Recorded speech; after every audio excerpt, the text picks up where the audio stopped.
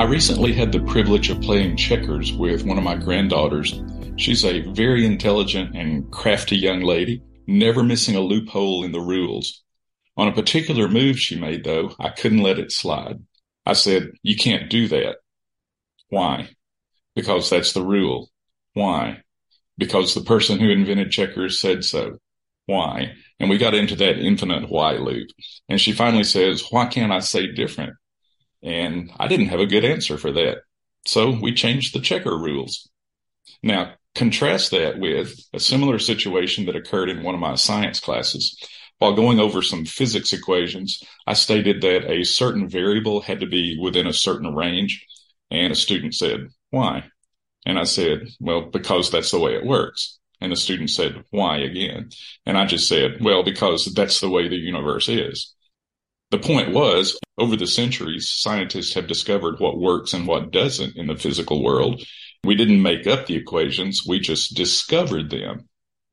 The science of interpreting the Bible is called hermeneutics. There are definite methods and considerations that allow us to understand the Bible more easily and correctly. Contrary to what many want to believe, these generally aren't arbitrary human-made rules, as in checkers. They are time-tested guidelines that have been discovered as effective means to understand Scripture. We want to make it clear to our listeners why we take particular lines of reasoning in our articles and podcasts. Let's look at a few of these principles. First of all, we believe the Bible is perspicuous. That's a fancy word that just means intended to be understood. I hear some people complain that God's word is complicated, puzzling, often shrouded in symbolism. There are likely exceptions, but it seems these are usually people who haven't really attempted to read and understand Scripture, or they've had some reason to avoid understanding it. My recommendation for someone who is concerned about the symbolism in Scripture is to, just for now, read the 98% that has nothing to do with symbolism. And this is not to say that all of Scripture is kindergarten simple. Every time I read the Bible, it seems I find some new insight that I didn't see before. I know dedicated believers who have spent lifetimes mining treasures from the Bible. But the main things are the plain things. Even children can and do comprehend what God's Word says about salvation, the Christian life, and most other crucial spiritual concepts. Also, perspicuous doesn't necessarily imply zero effort. I had a former student who asked on the first day of class, "Is this course easy?" And I said, yes. After all, it was a basic course. And I said, most students who take it get an A. So after having skipped most of the class sessions and turning in roughly about a fourth of the assignments, the student stormed into my office on the last day of class and said, "Easy, you gave me an F." So does that need any further clarification? Read the Bible. Some compare the Bible to a love letter. That's a good description. It is very much a love letter to us from God. I was never an expert at writing love letters, but back in the day, I received such correspondence from my future wife. If she sent a note that said, "Hey, let's hang out in the student center," I wouldn't think, maybe that's symbolic and she really means the library. No, I knew her, and I was familiar with how she communicated. I took the note to be perspicuous. The second thing is, it's important to know the writer and the reader. Did you notice in the previous message from my wife, there actually was a figure of speech? She said, "hang out." And that's an idiom that would probably be confusing to a non-English speaker. But I knew I didn't need to take a rope with me. I knew her, and I understood her style of communicating. She also knew me, and I factored that into her communication. And that's why Scripture urges us to study it. Believers need to be familiar with God's style and how he relates to us. This often takes time and effort, though. Third, it's important to know the context. Writer and reader are part of the context, but it goes much deeper. Every part of the Bible was written to someone and also for someone. Obviously, every word was written for the person or persons to whom it was written, but the entire Bible was also meant for us. For example, the book of Proverbs was written by Solomon to his son. However, nobody reading this collection of wise sayings would ever doubt that God intended for this wisdom to be received and used by us. I've been in Bible study groups during which the entire session revolved around, what does this scripture mean to me? Now, that's possibly a good question at some point, but it usually misses the mark of really true understanding. Let's look at a method of studying God's Word that has worked pretty well for many students of Scripture over the centuries. For simplicity, let's do this by first considering 3 questions about the passage. What does it say? What does it mean? And what does it mean to me? The first question, what does it say?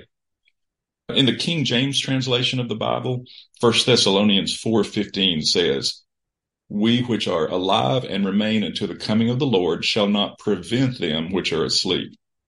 King James, it's a solid, time-tested translation, which I use pretty often, but it is written in 1,000-year-old English. Back then, the word prevent in this translation meant precede. Thus, the verse actually says precede, even though it literally says prevent. It's a crucial starting point to know what a passage says. Okay, here's the spoiler. Scripture wasn't written in English. And assuming you're reading this and aren't also fluent in Greek, Hebrew, or Aramaic, the Bible that you read is a translation of the original manuscripts. However, most of our statements of faith say that we believe divine inspiration can only be credited to the original manuscripts. But let me be clear, our mainline English translations are dependable. King James Version, New King James, New International Version, English Standard Version, New American Standard Version. Most of these are very true to the original manuscripts. So what does all this mean to me on a practical level? It means I can read my English versions with no worries. I believe God has maintained the integrity of Scripture through the process of translation. The main and plain things will still shine through clearly. And I can still trust the Holy Spirit to supernaturally guide, encourage, and correct me through the translated words. But it will still take effort on my part to know what they say. Having said all of this, what about the nuances of Scripture? What about those details that perhaps aren't essential for salvation and sanctification, but are still useful and important? Relax again. We still have reliable copies of the original manuscripts. Then, do I need to learn Hebrew, Greek, and Aramaic? Well, if you want to, it would certainly be useful. I know just enough of those to be dangerous with them, basically. However, there are good lexicons out there. These are dictionaries of original manuscript terms with scholarly explanations of their meanings, many of which are available now online. And I use these frequently to get the full meaning of what my translation is telling me. The next thing, what does it mean? As I mentioned, although Scripture was written for us, and that's all people, it was first written to a particular audience. It was written to be understood by the original audience. This is a very important principle in interpreting the Bible. How did the original recipients interpret what was said? Context is everything. For example, the New Testament was written primarily by and to what we call Second Temple Jews, basically from about 500 BC through the life of Jesus and the disciples.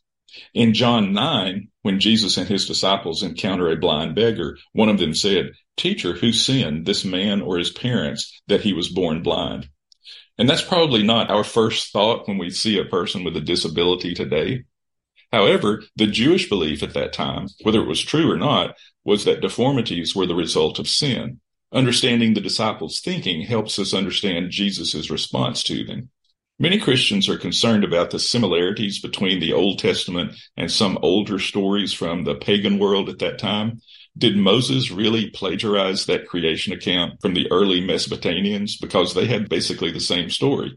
In this case, it helps to know a popular literary device used at the time of Moses. It was common to take an account believed to be false and rewrite it with corrections. These polemics, as they were called, were kind of edgy ways of arguing a truth, much as we might use sarcasm in some ways. And the recipients of these would understand what the writer was saying because they understood the polemic style of writing. So the writer was saying, this previous account has errors, I'm going to fix them.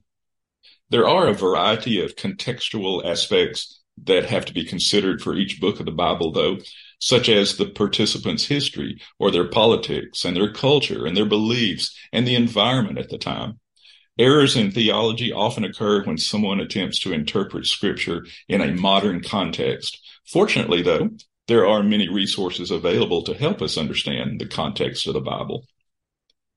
Finally, I can ask the last question. What does this Scripture mean to me right now, right here, in my immediate situation? It's very important at this point not to stray from what it says or what it means. Furthermore, we must be wary of taking a passage out of the context of the surrounding verses or chapters. It is true, we may be able to do that with some passages, such as the ever-popular John 3:16. However, while enduring a particular trial, I can't tell you how many well-meaning people have told me, I know the plans I have for you, plans to prosper you, not to harm you. That's a quote from Jeremiah 29. In context, this was written specifically to the Jews of the Babylonian exile and not me. Ouch. So God doesn't want to prosper me and not harm me? Well, maybe not at the present. There were times in Paul's life when he was certainly being harmed and was not prospering. The point is, God does work things for my ultimate good, but I shouldn't take verses out of context and make it a personal promise for me. Having said what not to say, though, the purpose of Scripture is to make as many personal applications as possible. God expects us to know what the Bible says and what it means. Only then can we allow the Spirit to lead us in becoming more like Christ. Paul advised in 2 Timothy 3:16, all Scripture is breathed by God and profitable for teaching, for reproof, for correction, and for training in righteousness.